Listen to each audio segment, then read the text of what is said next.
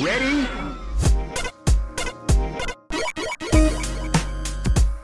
Grapefruit. Hello and welcome to Rhythm and Pixels, a video game music podcast. This is episode 27-8, and we are your hosts. My name is Rob Nichols. And I knew it was 27-8 somehow. Gotcha! I was just stalling to make sure that I was recording, and I totally am, so it's all right. It happens every once in a while. Sneaky. Every week we listen to great video game music from all consoles and all generations. We hang out, we talk about them, we listen to great music, we listen to great music with you. We know you like good music, we like good music. That's what we do. We hopefully even like a little bad music, because every once in a while there's a hankering. Yeah. Well, for bad crapulence. For bad music, I don't know, man. For bad crapulence jams. Oh yes. The worst part is, like, I've thought about us doing an episode specifically titled like bad music, but it's so subjective that I don't even know how that would work. I mean, I guess we could do like fun, because I don't want to do bad music, but like, because then I wouldn't want people to listen to it, because it would be like, oh, this is just not good sounding. But maybe we can do funny music where it's like, okay, this is so bad it's funny, and we can just play a little bit of it and then just talk over it. That could be interesting. I have to do some real thinking about it, though, because it's a rarity to come across where it's like, this is a track that's not, it's like not great, but I also remember it enough to go get it. So, but it's something to think about for sure. Well, good. Well, I'm glad you like it. Thanks for listening to the show. We'll see you next week when we have some more great Rob and Purnell chat. What a talk show. What a show. So how's life been treating? Oh, it's been okay. It's been a little bit better. Today was a little hectic. So I had to go to the dentist, and Christy had the car, and I had to like shuffle things around. That's you had to hitchhike to the dentist. I had to hitchhike. Let me tell you, and so I had my thumb out on the road, and a truck picked me up, and he offered to do my teeth. He was like, "I got a hammer. Something's got to come out, right?" He tried to take one, but I assume he wanted to take one as the toll for giving you the ride in the first place. It's 2 molars for every 4 miles, he told me. And I said, I'll find another ride, sir. I'll find another ride. But you say that, and yet I do see 2 missing teeth. You've noticed I'm keeping my mouth like kind of halfway closed. I'm for now. So embarrassed. Right. I'm so embarrassed that I hitchhiked again with my teeth. Why do I always make this mistake? Because you got to get places. I got to get somewhere. I did download a bunch of games on the PlayStation 4. I don't know if I talked about this last week. I haven't touched them yet. I'm going to. I've been watching The Circle on Netflix. What's The Circle? It's a reality show where people go into a building, and they all are in their own separate apartments, and they can only talk to each other through text, a big text chat, and then they have to vote each other off. So you're creating. So some of them, they have a profile with their picture, and they have like a picture and like a little bit about themselves, and then they just chat with each other. In other words, it's Facebook. Yeah, it's Facebook, and then they vote, and then they rank each other, and then the top get to vote off the next one. And it's really interesting. Some people go in there being themselves. Some people go in there playing a completely different person. A lot of people do. This season. This is the second season. I fell in love with this show because it's so weird, and it's just so.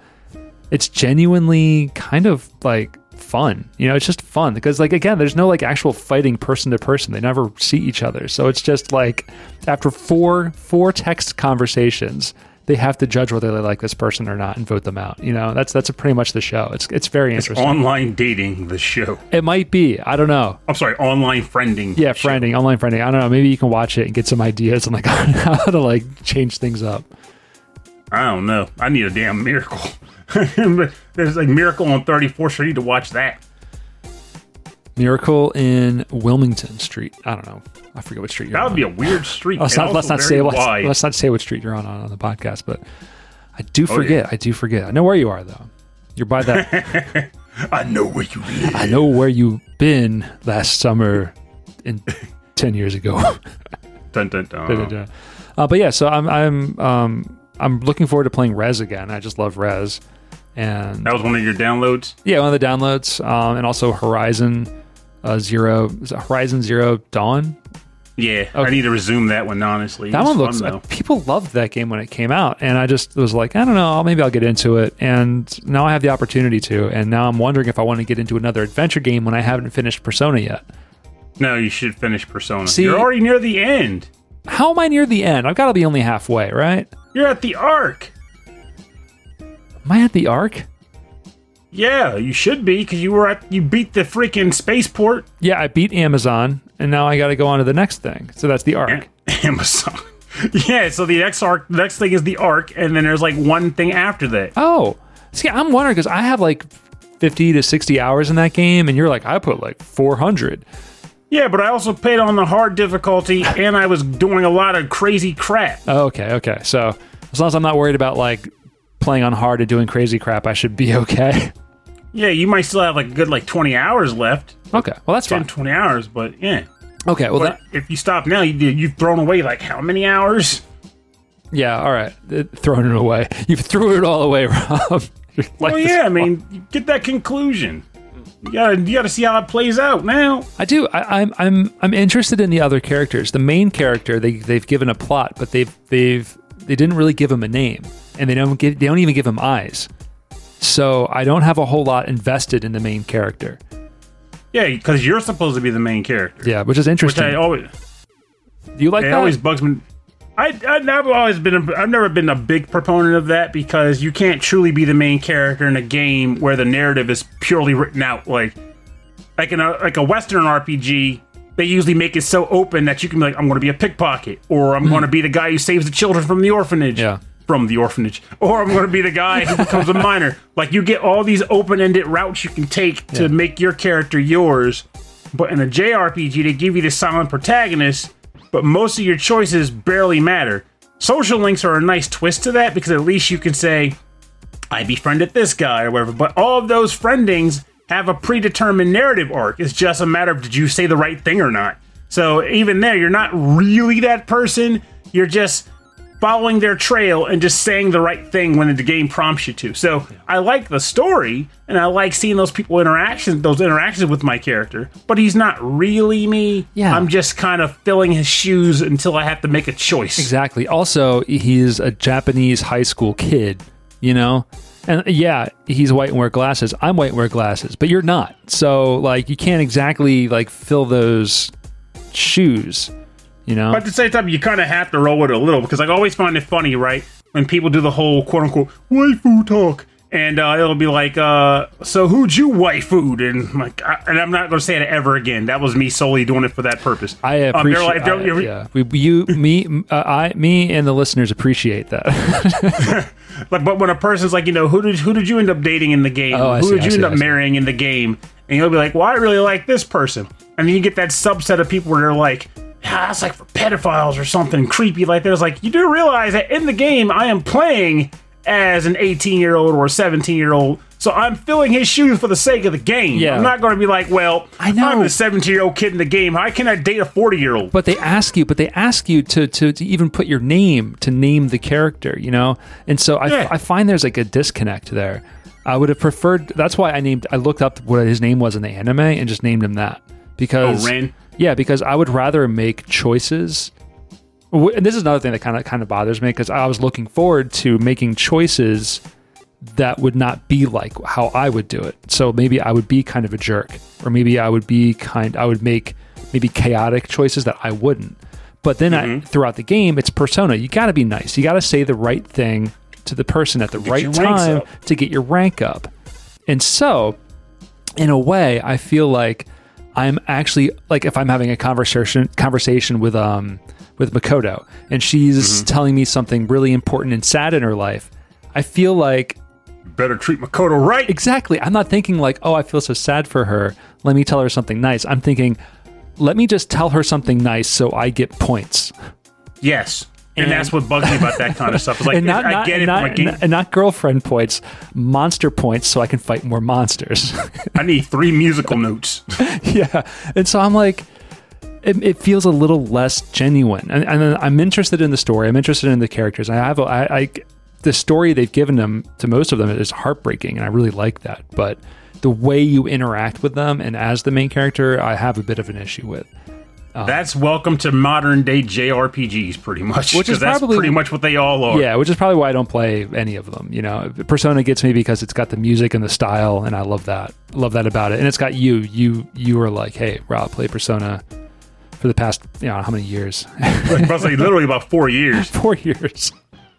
Play Persona. And then Chris Murray was like, play Persona. And you were like, I don't know, guys. I won't like it. You did. You did. Well, let's get into the topic and the music, and then we can keep talking. We can keep talking. We can go to New York. Yo, we can New York. I can't even do a New York. Can you do a New York accent? Hey, what you doing there, man? I can't. I can't do it either. Get out of the way, man. I just can't. There's gotta be something. You gotta be like, I can do the what a matter for you, but that's not really New York. Hey, we're doing a podcast here. What? Yeah, I can do that. I can do here. Hey, what's the matter for you over there? Get out of the street. I'm trying to park up a car. But that's not really New York either. That's just some guy. It's just someone angry at the airport. Mm-hmm. I'm telling you, one day I just need to sit down and just like try to curate a bunch of voices and record them so I can refer back to them when I need to remember what I sounded like when I did it. I'm just gonna make like really short, small video games, but with a whole lot of voice acting, and then you're gonna do all the voices. Like, why does the janitor sound a lot like the rocket pilot, who sounds a lot like the spaceman, who sounds a lot like the guy who needs thread through holes? Yeah, I don't know. The seamstress? Yes. All right, so our topic this week, and I wrote down underrated gems, because you said unsung hits, but if they're hits, then that means people have sung their praises. Well, when I think of I was thinking more like unsung hits in the sense of like these are games that I feel I wish people talked about or at least heard more of because I think they're great titles, but no one talks about them probably because they fall under the radar or whatever. Something we consider to be underrated, like under the radar games.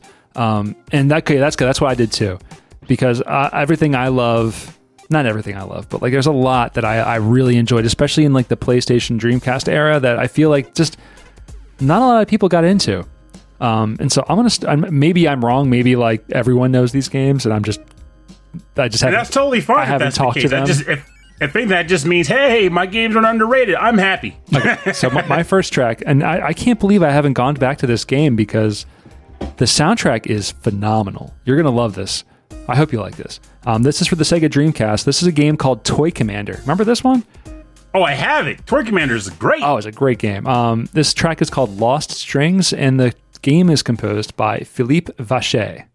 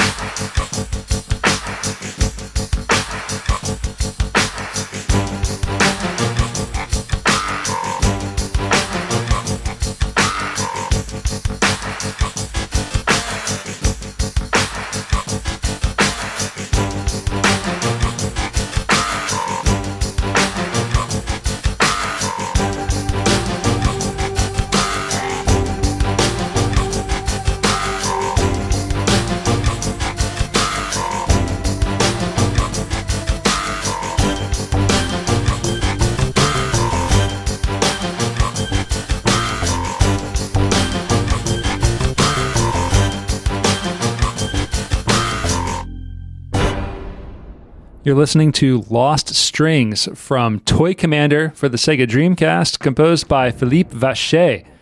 Oh man, this is a stylish track.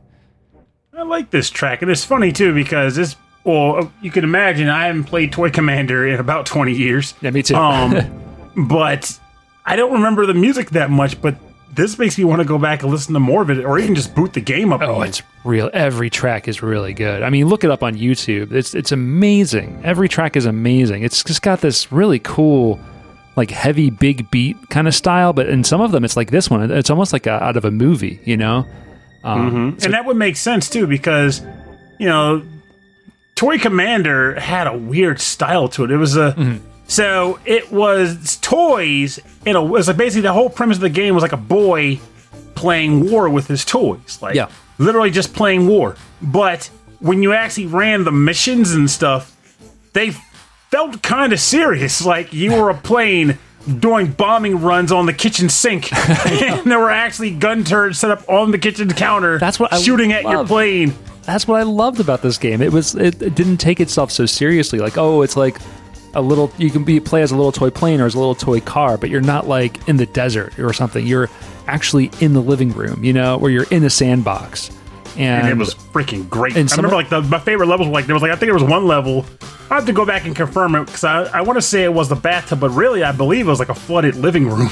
Yeah, they did get a little weird. Yeah, and then some of them, like some of the missions were like even like interesting stuff where it was like you fly the helicopter to pick up like sugar cubes and drop it into tea, and so it was just. And then there was a I think it was multiplayer. It was a battle mode. Yeah, battle mode. That's what I was most interested in at the time. Because the controls and all the different vehicles, they played really uniquely, and it was really, really smooth. And on the Dreamcast had like a really, I don't know, like I guess when 3D was done right on that machine, like it was very colorful, it was very shiny, and it just really fit this game really well. I don't hear people talk about this game. Maybe I'm wrong, but I feel like this is one that if you're going to play some Dreamcast games or emulate some Dreamcast games, this is a fun one. This is a really cool game. And I don't think you're wrong at all, because from what I recall back in the day, like, it rated fairly okay. But the most real hype I heard about it was, like, I feel like I recall this getting a nice dialogue in the Game Fan magazine, because Game Fan had a way where if a game was really popping and something, there it is. There it is. And they wanted to, like, get buzz out for it, they would write these 2-page massive articles about it with photos and stuff. Yeah. And I feel like I recall this game getting that treatment. But when I bought Toy Commander, it was literally me thinking, hey, this game looks interesting. I like the premise, and I need a new Dreamcast game. Let me grab this thing. And I did, and I was like, I'm happy I bought this, because this is a lot of fun. Because in America, it came out, not at launch, it came out within the first year of release, though. So it was still within that sweet spot where people were like, I need new games, and here's a new game. Does it work? You'll find out. And in this case, for me, I bought it and it worked, and it stayed in my collection. I didn't return it. I didn't sell it. It was totally worth it. Oh, so you're right. It's good because it's you. It's still in your collection. You haven't gotten rid of it. Oh yeah, but back in the day, when return policies were still like they were, if I didn't like something, I got my money back. Yeah. Or in my case, it was just went back to the store where I picked up the next thing. Yeah, well, I mean, I could do. That's what it would be like. I told you before. I had a friend who I'm almost positive people like him are the reason why they stopped doing that. Where he would buy a game, beat it within 10 days, return it for another game, beat it within 10 days, return it for another game, and just keep doing it to the point where one day we came to the store. I went with him. The guy was like, "I'm not taking your game back."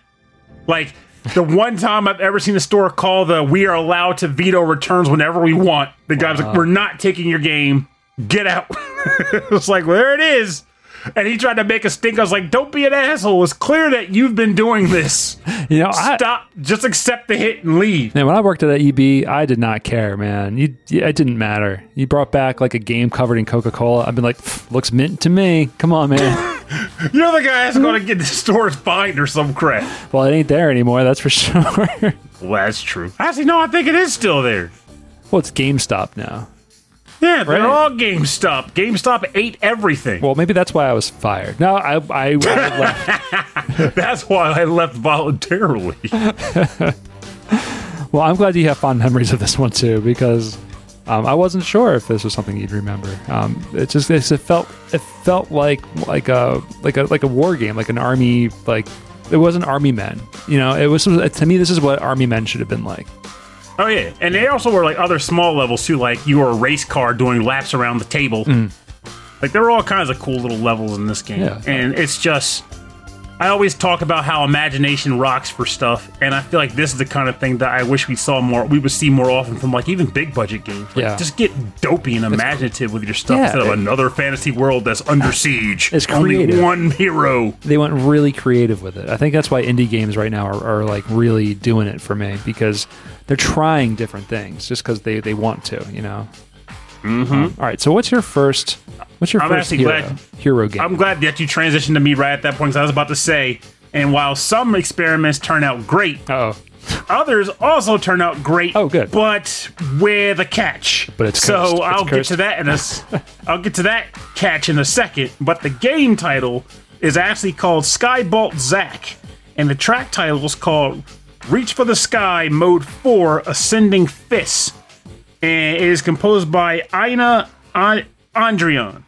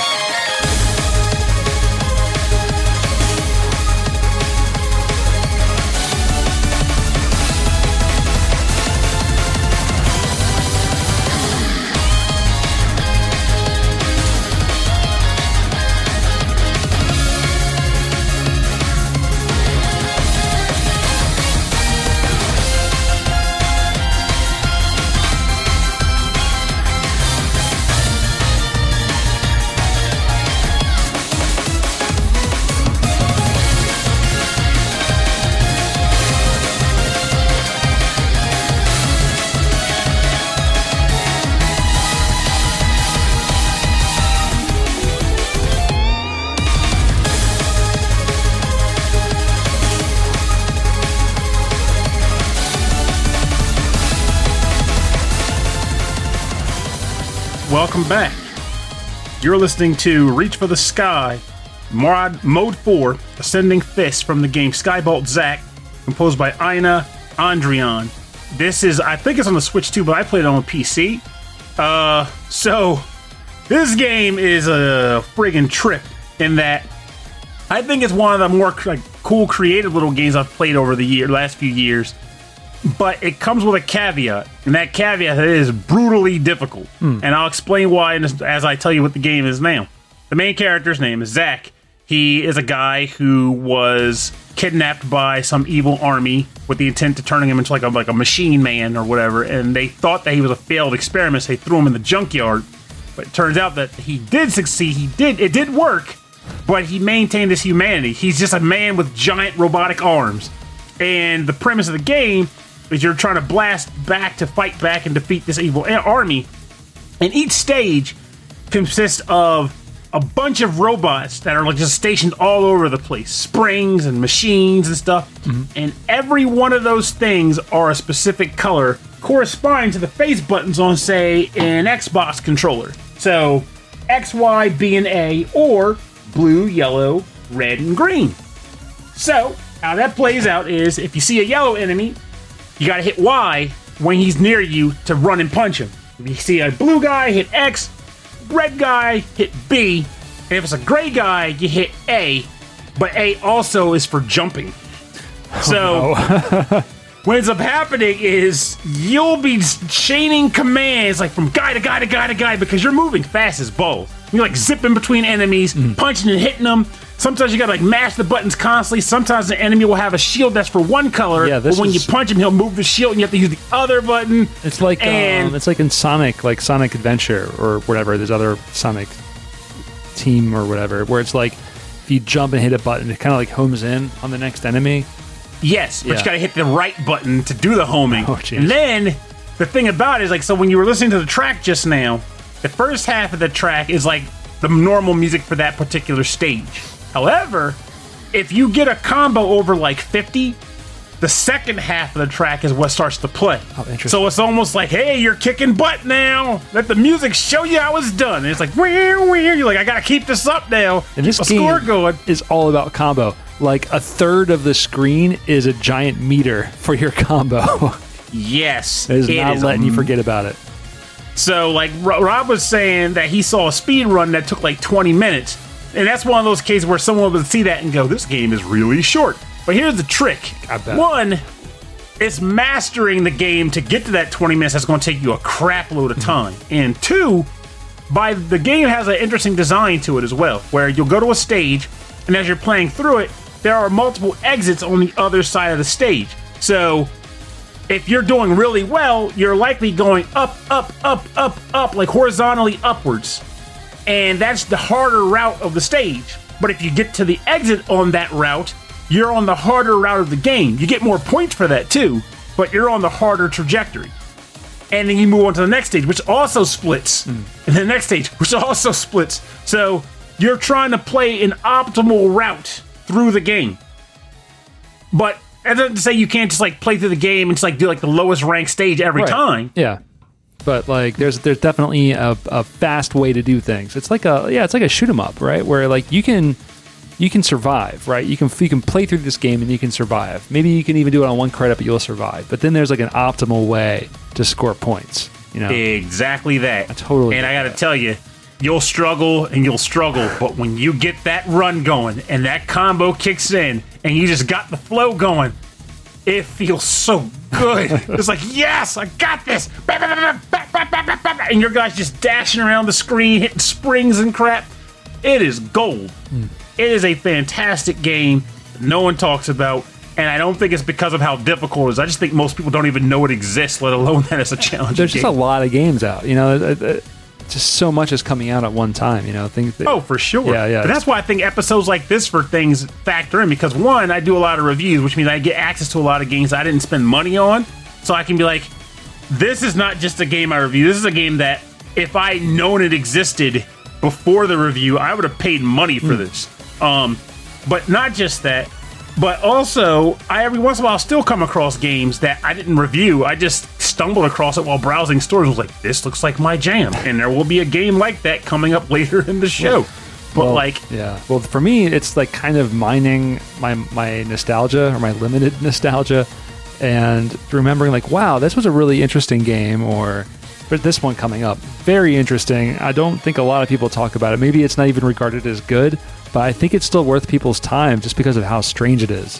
This game is called... Please be Super Magnetic Neo. No. Don't. You got me to buy that on my iPhone like ages ago, and that was a cool game. Wait, no. You're thinking about Major Magnet. Major Magnet, yes. No, this one is Super Magnetic Neo. That's right. That's a cool game. This is Galarians for the PlayStation. Remember that one?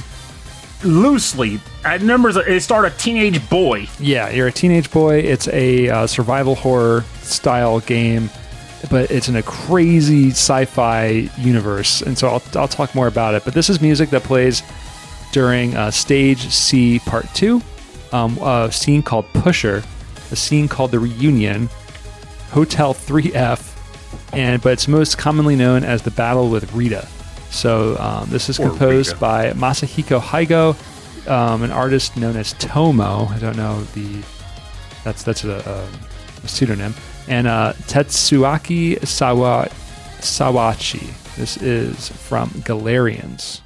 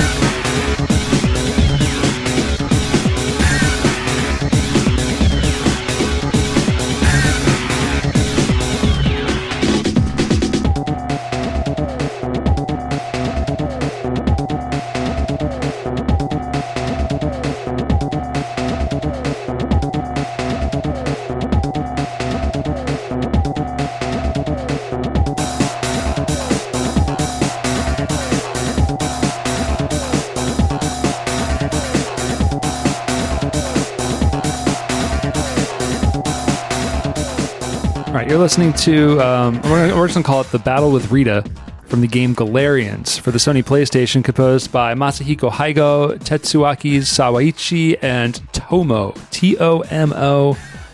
Don't know the artist behind that one. Wait, what you got against Hotel 3F? Hotel 3F. It was just, bad coffee. I just destroyed that room. So yeah, Galarians is it has kind of an anime kind of style to it in the cutscenes. Otherwise, it's very much like Parasite Eve, where the cutscenes are beautiful, well designed, but the rest of the game is kind of low poly 3D models against a pre-rendered background. And when you run from screen to screen, the game stops, loads a little bit, then loads the next screen. And then if there's enemies chasing you and you open a door, they are gone forever and you are free and clear. Wow. Also, it's one of those. I think the old Resident Evils were like that too, where they were just disconnected by the individual rooms. Yes, exactly. And the controls are very much like that, like tank controls. Except that, you're a young boy. You wake up in a hospital. Experiments have been run on you, and you suddenly have psychic powers. But this is like some kind of weird futuristic kind of world. And so your only defense against enemies, like I guess would be these people running this facility, are your psychic powers, and it is limited. I mean, you have to find items, which are pills and like syringes, and you shoot yourself up with drugs to give yourself these powers, and that's all you have in the game. So you are running away from things all the time. It's funny you say that, because now I'm thinking like everyone was talking about how revolutionary like BioShock was. Sounds like they might have got that idea from Galarian. Shoot yourself up with plasmids to get powers. Boy, that's Galarian. Yeah, I rewatched it today. I never finished the game. I got pretty far when I was younger, but I never fully finished it. It's pretty difficult. And it's a cool game. It's very weird. The monsters are very terrifying. Eventually you learn that the experiments done on you, where they were creating other people of the same, like they created other people like in test tubes, and so you're fighting the system and trying to stop them from taking over the world or something. Like maybe you were a failed experiment that came back to bite them. Yeah, it's cool. And I was like, I remember the music being interesting, and then I looked back and I found this track, and I'm thinking, this is the Prodigy right here. This is Firestarter, and I like it. There it is. Yeah. Getting our musical pedigrees outside of gaming involved in here too. Yeah. I mean, it's like, I guess like this is around the time when Prodigy was kind of a thing, right? So maybe it made an influence on these developers as well. There's not a lot of music that plays throughout the game. It's only during certain cutscenes and certain battles. But the music that does play is really, really cool. And the cutscenes aren't that bad either. Again, the gameplay is low resolution, not super great. It has a cool atmosphere, but for the time, it worked. But the cutscenes are neat. They're really, really neat. Interesting design. So, not for everybody, but if you're into a slow adventure style Resident Evil, like old school Resident Evil type game, missing them tank controls. Yeah, tank controls. Yeah, really difficult to manage running around. And also fighting, like you don't just shoot yourself up with the drugs to fight. Like you have to hold down a button to charge it. And then he like shoots out, like he'll set people on fire or shoot electricity, and then there's cooldown, like it hurts him, So basically you can't even overuse your powers because it will potentially kill you if you overdo it. Right, yeah, and you can't really do it during like under stressful times, because if you're being chased, if you don't take out the enemy, they can keep coming after you when you're still recharging. You can't move, So it's tough. Maybe that's probably why I never finished it, but it was a great idea. I think it's full of interesting ideas, and it's something people on the PlayStation I don't really hear a whole lot of. So there you go. I think it's funny too, because like as I'm looking through the rest of my list, I'm like, crap, none of these games are that old. And now I'm starting to think we might have to do a topic month even, where it's like, this is retro month. You can't go beyond 32-bit, which is funny to even say that as retro at this point, but that's how old we are. Yeah. Like, you can't go beyond 32-bit. Retro month. And it's like, uh-oh. I'd be happy with that. I'm good with that. A lot of our earlier episodes were a lot like that. But the Legacy Music Hour, the godfather of VGM podcasts, they only do third and fourth generation. They don't even go to Game Boy Color.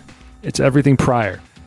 See, the thing is, I like having access to everything. Yeah. Richard Pryor. I like having access to everything, but at the same time, I also realize that I get so caught up in like, I want to talk about this game, or this game fits the theme, but I'm like, I should do more retro diving, because I do have access, and I have tons over there. Just gotta find the reason to say, bring that game. So maybe that'll be the thing, like, only retro games, like, gotta decide. Well, that retro month, yeah. What month would be the most retro of the months? I don't think there is a month for retro. Like, it was just like June or May. I don't know. Yeah, June. There you go. Summertime. Summer vacation. get home and play your games like a kid would. I miss summer vacation. There you go. Me too. Make June retro month. Maybe it'll be July because that's really summertime, right? Summertime. Summertime. Was there a Wild West, like Wild West video Yeah, Will game? Smith did both of. Well, yeah, but I'm sure it was terrible. There's got to be. Hold on, I'm looking it up. Specifically related to the Wild Wild West movie that starred Will Smith, right? Movie video game. There's got to be. There's got to be one, right? There's a game called Steel Assassin Wild Wild West. It's probably not it. Yeah, I'd say you should look it up on the next break because Oh, no, it is. It actually was the game. Based on the 1999 film, We Were But Babies, Pernell. I know. We babes playing Dreamcast. Or It received- being excited for the Dreamcast launch. Yeah. It received mixed reviews. Like the movie did. They said it was better than a rattlesnake in your boot. Well, That sounds like a marketing review. yeah. Or also, like, it could be worse. Hey, Woody liked it. All right. Not so much with Buzz. Okay, so it is an interactive 3D world with puzzles, and it sounds boring. Okay, Pernell, what's your next track? Thank heavens it is not Wild Wild West. Get that mess out of here. Damn it. But the game I did have, while fairly recent, I still feel as though it definitely is an unsung game. Because aside from, I've never heard anyone talk about this game at all. It is called Get a Grip Chip. And the track title is called Eat Hot Chip and Lie. And it is composed by Stimmerman, a guy who I want to get on the show someday now because of this game. These are some weird titles. I like work for it, man. Eat Hot Chip.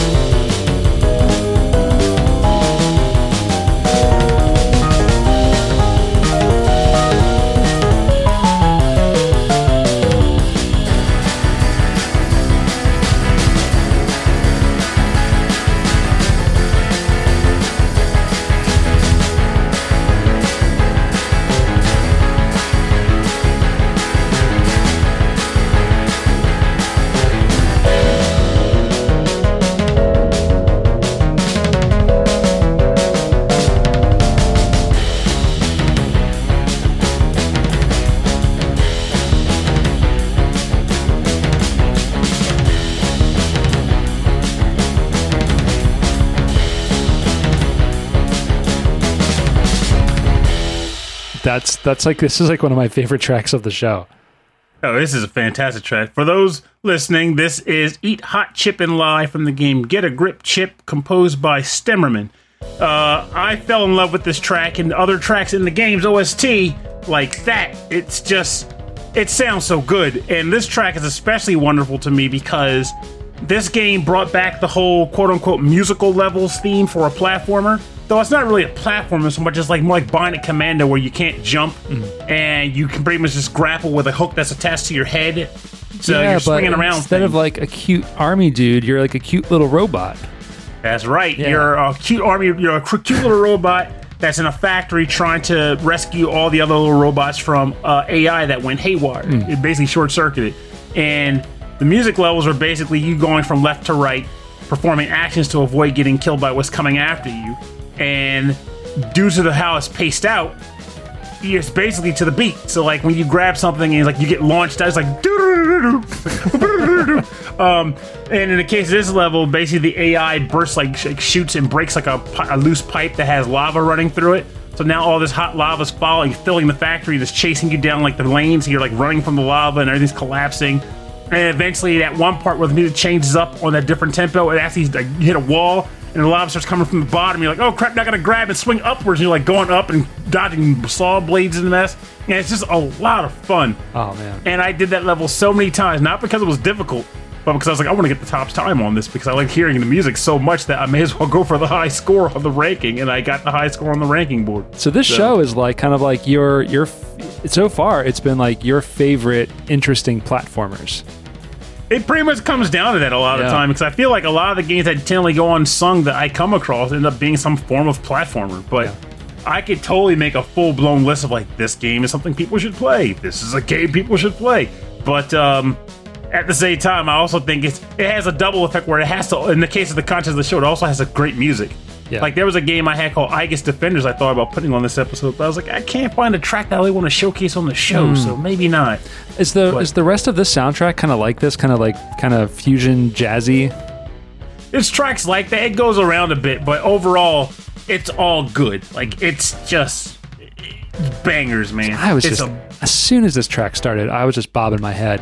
And I didn't know where it was going to go. I love how the melody was just so interesting. It's just really dissonant in some spots, but then just all over the place. It was doing its own thing. It was just having fun, you know? I loved it. Yeah, like what was it? I think it was that I did a Facebook post a couple days ago where it was like, ask me 3 anything, and I want to say it was Chris Murray that was like, 3 guests you'd like to have on the show that you haven't had yet. And it's because of this game that I was like, Stimmerman. I'm Stimmerman. Oh my god, like, I mean, when you think about, can you think of many OSTs that you've heard about in the past that sound like this? Like, I can't. It's just very good stuff.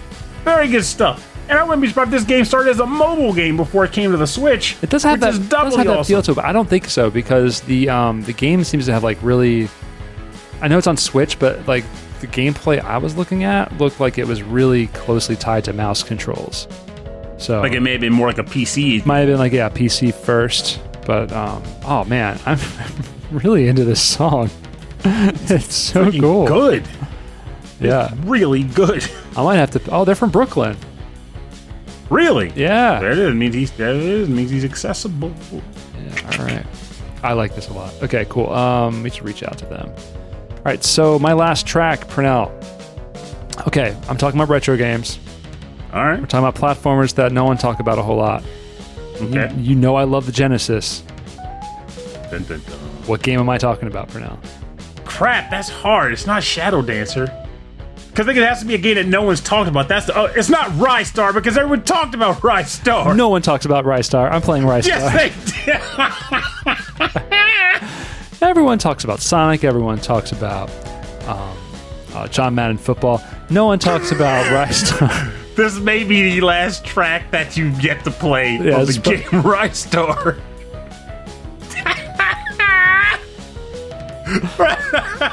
Was it actually Rystar though? Hell yeah. We're listening to Planet Sonata Do-Dee-Da, round 4-1 for Rystar the Shooting Star, composed by Tomoko Sasaki.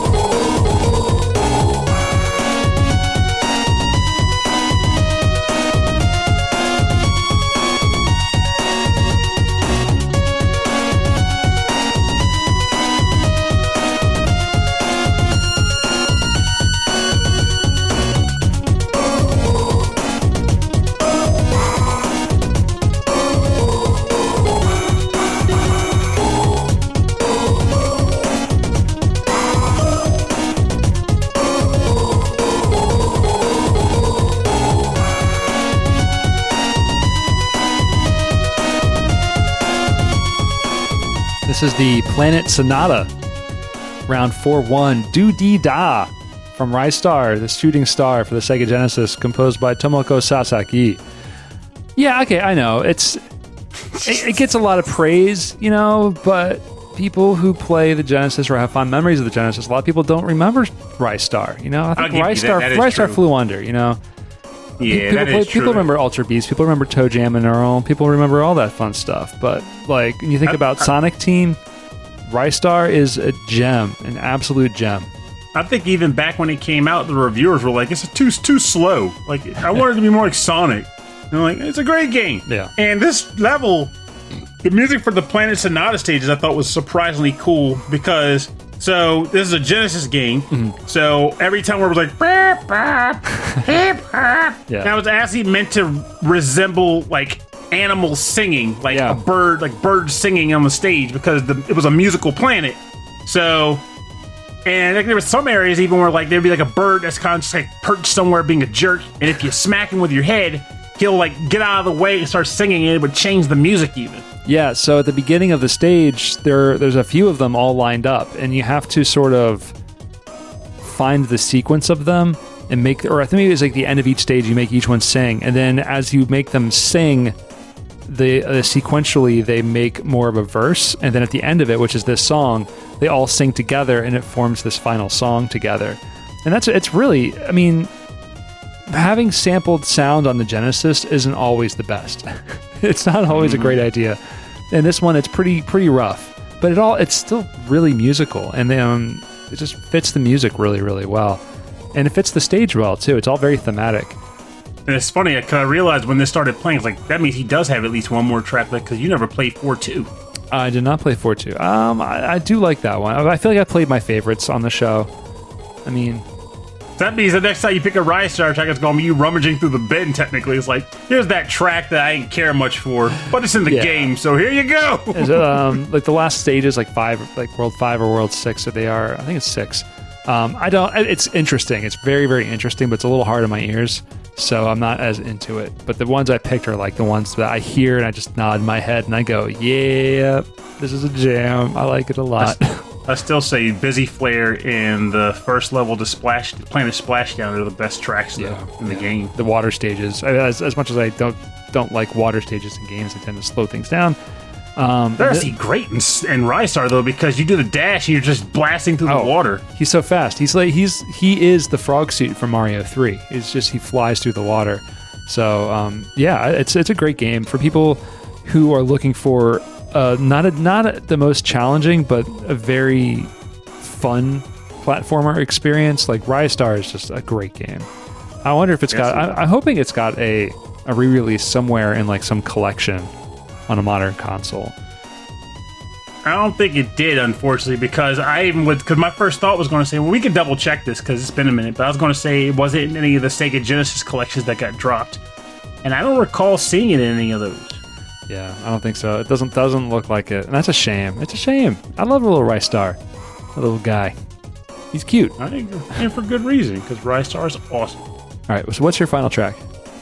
I was actually very challenged on choosing my final track, but I think I'm gonna stick with this one because it's another game that I feel I've heard people claim they wish more games existed like it, and I even just recently reviewed a game that was like, it brings back feelings of Gauntlet. So I'm like, well, here's a game that does a better job of bringing back feelings of Gauntlet. And it is called Hammerwatch, and this track is titled Metal Chambers, and it is composed by Two Feathers.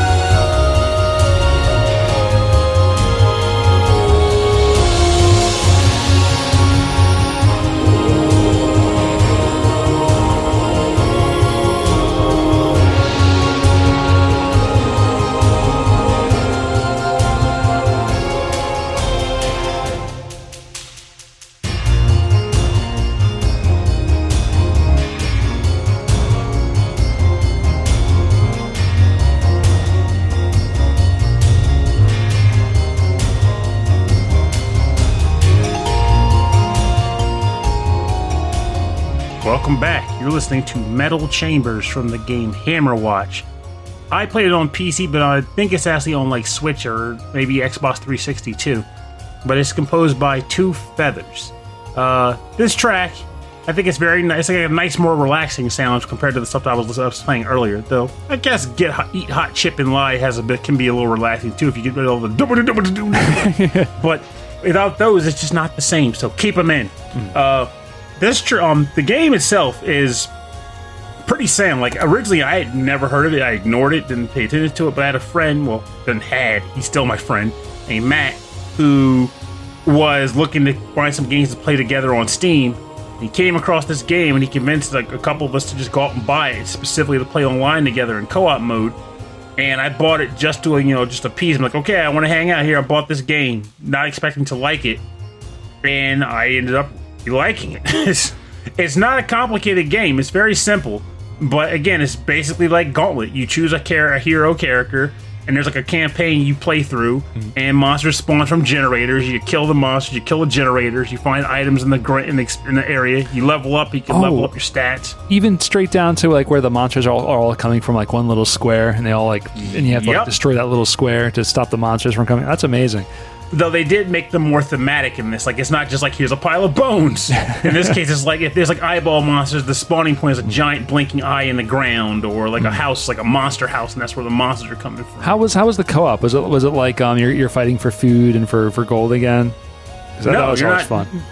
Well, you're still trying to get money and stuff, but you're not fighting for health, because like the thing about Gauntlet that made that aspect brutal was the fact that your health was slowly draining naturally, because that's how they stole your quarters. Yeah. So if you saw food, you were fighting for that food because whoever didn't get it was going to starve. So, because I mean, sometimes they would give you enough so that each person could get one, but the food wasn't really enough to truly keep you alive. So to really hammer it home, you ate all the food and said, "The heck with my friends. Yep, you can die." So, but of course that backfired too, because once they died, then you didn't have enough firepower to take out the monsters that were coming, and you eventually followed them into Hades, so whatever. But in this case, I did like that they didn't make you fight for food just to survive, but you were like going for experience and looking for items, and you didn't all get the items when you found them. So there was stuff like that. But it's a genuinely cool game. It had bosses too. Oh, so it's not just all a bunch of mazes. Was it procedural, or was it? Do you know? I want to say it was procedural. Procedural. Speak English, Pernell. It seems I want to say it was procedural, but I'm not sure. Yeah, that it would lend itself to being like procedurally generated maps. Personally, I've always been anti-procedural, because while on one hand someone might say, "Yeah, but it's infinite playability," my philosophy is, if infinite playability should come from characters and builds and stuff like that. But I want level layouts to be meticulously curated, so you can say, okay, they intentionally put this monster generator here because it's a bottleneck, and if you got to get there, you got to do X, Y, Z versus the algorithm decided on it. Yeah, you like the intentionality of the design. I think that's why I like Enter the Gungeon so much, is because every room was intentionally built, but then the layout of where all the rooms are in the stage, and then like whether certain rooms appear or not, is always random. See, that I like. I'm okay with something like that, because as long as the room, at least the rooms, you still know they intended for you to use this table against this type of monster that could spawn here, not right. We just thought a table could fit here, but the next time there won't be a table, because that's fun. It's true. You play it enough, like you walk into a room, you're like, oh, I've been in this room before. It's never always here, but it's always like this shape, and there's always things that are going to come from this direction.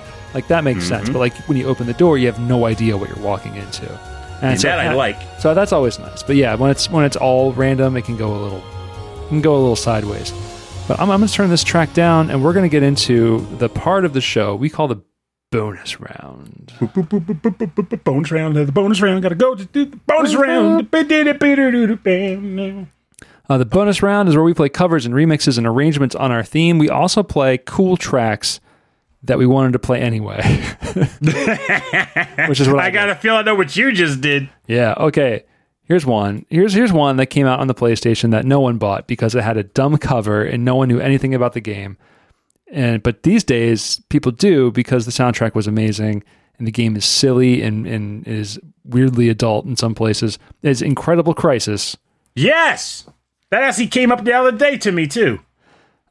Which We'll talk about that. Yeah, it's a crazy game. So I'm going to play, it's called Independence Bay. It's the last stage of the game. Best track of the game! It's really good.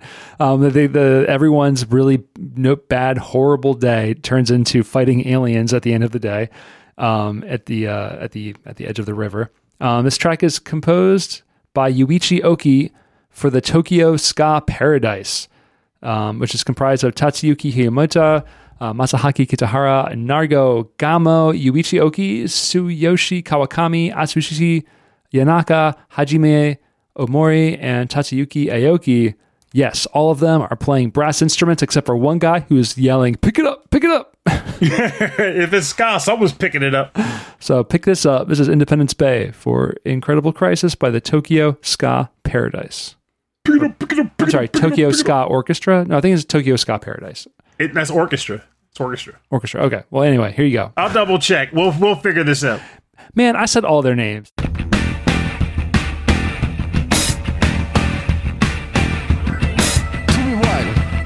Survival. Let's stick to like future.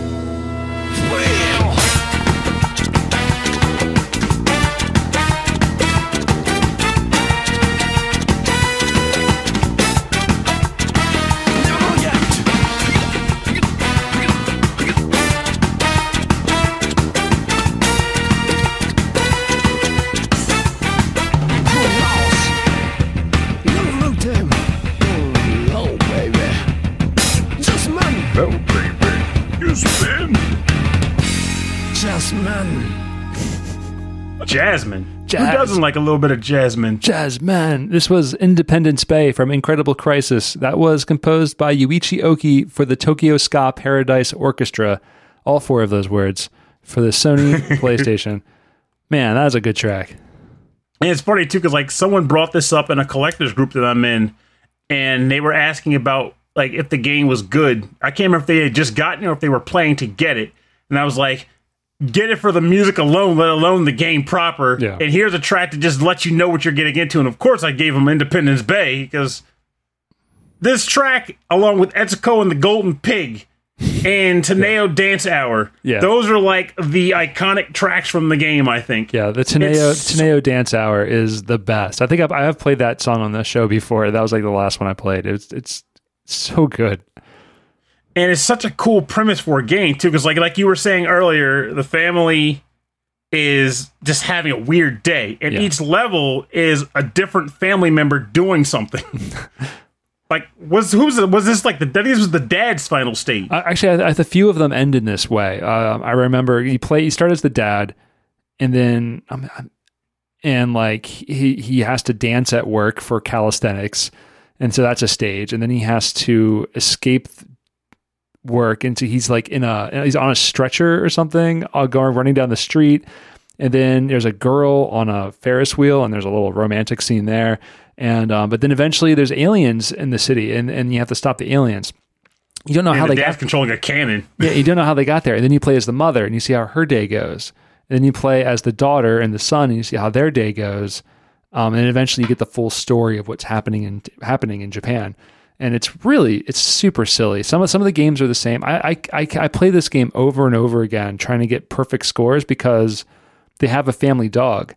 And on the title screen where you choose the family member to play the game, there's a doghouse in the bottom corner. And I was always thinking to myself, if I just play the perfect game, I bet you I could play as the dog. I bet you I could play. Oh, that would have been awesome. But you can't. No, it's just a short little game. It's not that long. It's full of just mini games, and it's so cute. And the music. You say that, but I feel like I spent a lot of time failing Independence Day. Yeah, that level was hard. It's a short game in quotes because some of these little mini games are incredibly difficult. The dancing game is a rhythm game. It's the first one you have to play in this game, and it's just the timing is terrible. It's so hard to get through. Oh, that's right. He has to escape the rooftop, and so it's like you have to balance him like you're doing a grind in Tony Hawk. Oh, cool. It's so silly. It's a fun game, and you have to play it over and over to get the hang of like how to do each little challenge.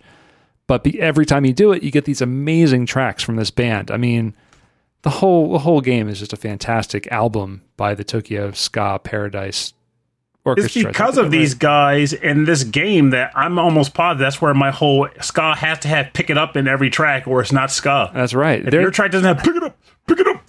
Like, well, it ain't ska. It's fake. There is a what's the thing where there's a movie that's about a documentary about ska in the 90s. It's called Pick It Up. It really is called Pick It Up. Yeah, I think it's on Amazon right now. I'm waiting for it to show up so I can watch it. It's all about how ska like rose for like a year and then like gone. I love that it's called Pick It Up. Yeah, of course it's got to be. All right, what's your bonus round? So I'm going to ask you, should it be a remix or cover or from another game I want to reference? Ooh. Well, let's hear from another game, unless you really like the cover. I'm okay with the cover. The problem is, like, it's from a band that we've played plenty of times, so they don't technically need that hit right now. But we could play it. How about this? All those clicks, all those Rhythm and Pixels clicks that they're gonna get. All two of them. Yeah, but like, we can always play that as the end track because it also would fit better for the ending music too. Okay, great. It would sound good over it. So for my final track, this comes from the game Noitu Love 2 Devolution, which surprisingly I ain't never picked from the game on the show. I looked at the site and didn't see it. But this track is titled Ghost Century, and it was composed by Joaquin Sandberg.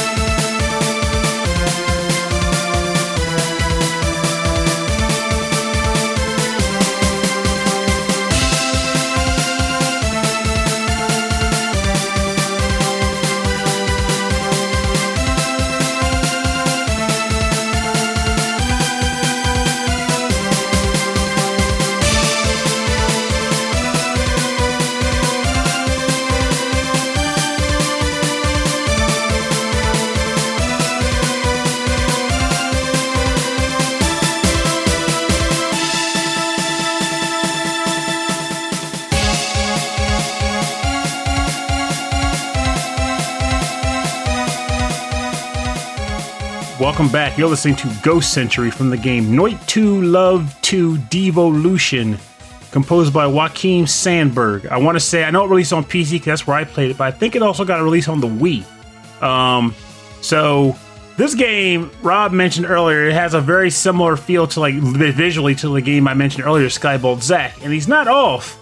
It's a platformer where you're also dashing into enemies to knock them down and, like, zip around the screen. However, the way controls work in this game are you use the cross pad to walk around, and you move around with the mouse. So, like, if you dash by clicking on an object or an enemy, and you dash into them, and then when you keep clicking on them, that's how you punch and kick and stuff. So a lot of the game will involve you, like, running and then, like, dodging, evading things, but then you see the right enemies, like, okay, dash into them, beat them up, get off of them, run away.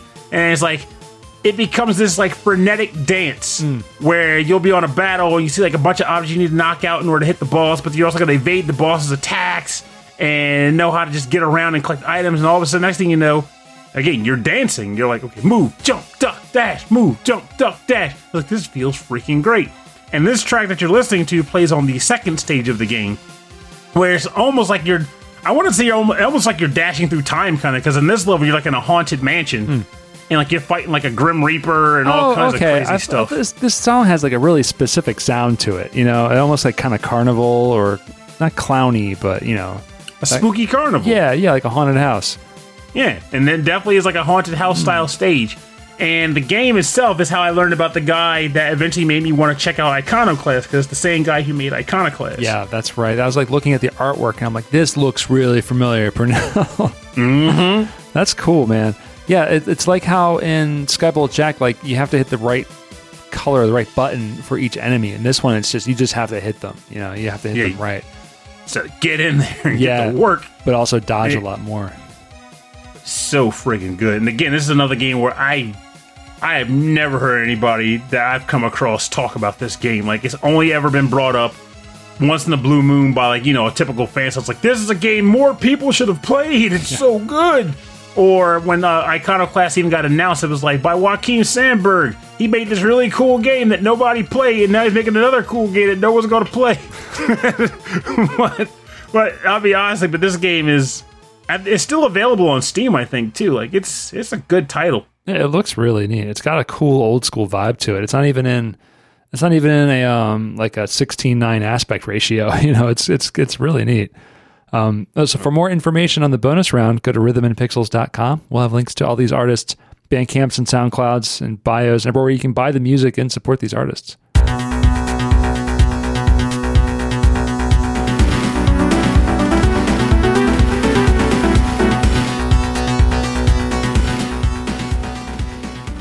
All right, thanks for joining us on episode 27-8 of Rhythm and Pixels. This is our unsung hits, underrated gems, and kind of deep cuts that we feel are awesome games that more people should know about, at least. Oh, yeah. And this last particular track, I'm sure Kung Fu Carlito and his dog Missile will very much appreciate this jam. And his little dog, too. That's right. Because, you know, he named his dog after the dog in this game. Oh, I didn't know that. Yep. This particular game is called Ghost Trick, released on the Nintendo DS, and this track is called The Last Desperate Struggle. It's a remix, Mega Drive remix, and I really should look up who the composer was. I was not thinking.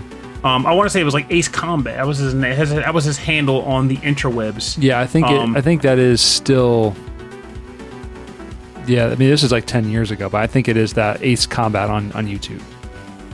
But like, I adore this game. I adore its OST, and while people still talk up Phoenix Wright, and for good friggin' reason. Which, by the way, hey guys, we're getting the freaking Edo, the Japanese Meiji period Phoenix Wright game soon. Yeah, but also not enough people talk about Ghost Trick because it's so freaking good, and you will probably cry by the end of it.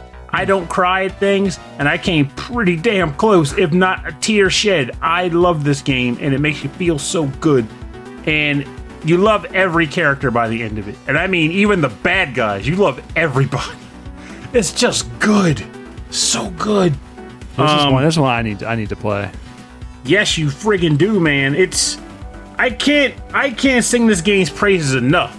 And the level that this track plays on, it hits like a truck. You're like, I gotta do it. I gotta do this. I can't fail at this. I gotta do it. Despite the fact that you get retries, it doesn't matter. You're like, I can't fail. It's so good. Makes you feel like this is important now. This is the thing. Yes, exactly that. Like, this is extremely important. I cannot mess this up. Well, I like this arrangement of it too. You were like, we were listening to this a couple songs. You were like, I'm gonna pick this one. You're like, yeah, it's the Genesis sound, isn't it, Rob? And I said, yeah. This is what I need right now. Yeah, buddy. But yeah, I love Genesis sound. I love the Genesis soundtrack too.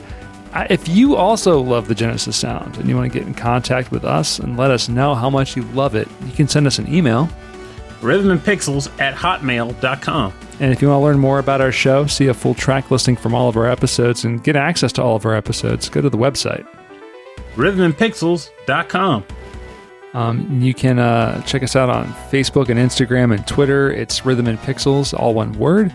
We also have a 24/7 radio station playing nothing but 8-bit and 16-bit classics. That's out there on youtube.com/Rhythm and Pixels. And it's also being restreamed to our Twitch TV, twitch.tv/Rhythm and Pixels. You can check out that out there too. And if you'd like to support the show, just tell people about it. Tell your friends. Or you can buy one of our shirts and wear it and then have to explain it to your friends. That's the fun part, actually. Choose a sound team and then fight for them. That's right. Death. We have T-shirts of the podcast logo, of podcast jokes, video game music related shirts related to game company sound teams. So you can get a Kukaheya Club Konami T-shirt, an SNK Sound Team T-shirt, which I think is pretty cool. So check that out. I love how you just ignore Falcom every time. I know. There's Falcom, Zuntata. Check it all out there. I will be selling them until I receive a cease and desist. But until then, go to rhythmandpixels.com/merch. That's all right there for you. Oh, baby. You can also support us by going to patreon.com/rhythmandpixels. There you get a prequel episode every week and a monthly live stream episode every month. Our prequel episode this week is Pernell and I recording a little commercial bit for XVGM Radio. Pernell did a really good voice. I was really impressed by it. It really threw me off. I thought it was really funny. Shot from the hip, baby. Really and you're to blame. I give dubbed voices an adequate name. What else? Oh, yeah, and also at the higher levels, you also get shout-outs on our radio stream as well. So every 10 or 11 songs or so on the radio stream, there's a bumper of me and Pernell saying, you're listening to the show. But there's also a few on there of us giving shout-outs to Patreon members. And so we also like to thank our highest members on Patreon at the end of every episode. So I'd like to thank Frankly Zappa, Mike Myers, Vashin8060, That Nick Walker, Ed Wilson of the VG Embassy, Mats Holmqvist, Michael Jennings, Davy Cakes, Justin Schneider from XVGM Radio. I have to get his name right because we were on his show and I know we gave him a hard time for his editing. Like, we play it pretty loose here because, like, I've just gotten used to how we do things, but they run a tighter ship. They have a format, and we just tried to break their format. We tried to break their format, and I feel bad about that. Sonic Medley, Taco, Harold Howard, Dave Taylor, Reinhard Selkova, Andreas Mielberg, Dan Loughton, and yeah, you can check him out on twitch.tv/the Phantomeyer. That's PH Phantomeyer. I think he's playing the Gungeon right now, but he's just amazing speedrunner of Contra. Keep in mind, though, he's looking at starting up Phantasy Star 4, which he recently acquired, and he's never played it before, which means he's in for a treat. Yeah, a cold playthrough of that game would be really interesting. So that is Dan Loughton, Phantom Meyer, Sleepy S'more, Steve Miller, The Autistic Gamer 89, Cameron Worma, Christopher Senstrom, Bobby Arson from What Up Funk, Wicked Sephiroth, Carlos, Kung Fu Carlito from the Heroes 3 podcast, rocking one of our Konami t-shirts. It looked really good. I'm really at pleased. The Marvel. I make the designs, but sometimes I don't run a test print of the shirt, so it's really nice to see them come out right. Michael Bridgewater from the Forever Sound Version VGM podcast. If you're listening to the show, thanks for listening, but also I hope you're doing well out where you are. We haven't heard from you in a while. and Brian Pitt. So thank you all very much for your continued support of our little program. It's very much appreciated. Believe us. Believe that. Pernell and I have both received our second dose of the vaccine. We are waiting the appropriate amount of time before we are locked together in the sweet embrace of podcasting in the same room when Pernell has just come back from the gym. Which is also convenient because not only will I smell up the joint, but I also get to retain my very, very close to full Gmail cap. So it's like perfect on top of perfect. Your Gmail cap? Yeah, because whenever you upload a file, it's still considered your file, and there's a cap of 15 gigs, and I'm at 14.5 right now. Oh, no kidding. Okay, I didn't realize it would do that. I was like, oh, our Google Drive's got plenty of space. Oh no. Oh no. But at the same time, I don't have much of an excuse. I got emails in there from 1999 and 2000, so I can't. Okay. You know what? You gotta clear that out. Those friends that you made in 1999? Dang, Daryl. Gone. Wait, that was me. All right. Anyway, everyone, thank you for listening to the show. Thank you for supporting the show. We both really appreciate it. Next week, which would be tomorrow, after the show has aired, which is Thursday, we are recording our Patreon live episode. So that's all the details will be on our Discord. It'll be on our social media, it'll be on the website, it'll be on our Patreon. So that'll be all out there. But for now, I am losing my voice. Have a good night. We'll see you next week. But he's Rob Nichols, and I'm Pernell. And he's doing that Vogue thing with his fingers. I'm striking a Vogue. I don't know what that means. In the Discord chat. But I'll also throw in and remember, even though admittedly my mind and body are all over the place these days, but and remember still come from the heart. So I got that, baby. And this one is very simple in that I know we're all getting tired or are tired or what have you, and you just kind of sometimes just want to kind of keep away and ball yourself up and just not engage with people or do anything.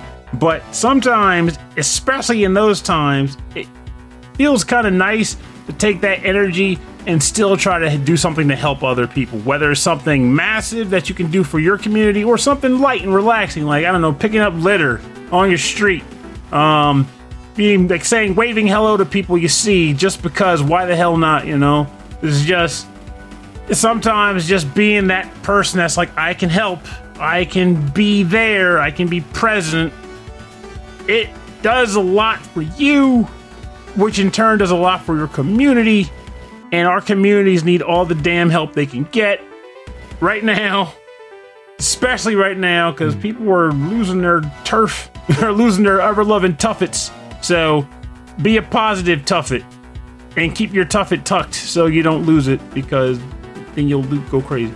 But be kind to people, commit acts of good service to others that need it, or even those who don't, because that's what good people do. And I'm going to eat more Brussels sprouts and stink up my room now. So, hey, Eric. The stinky Brussels sprout room.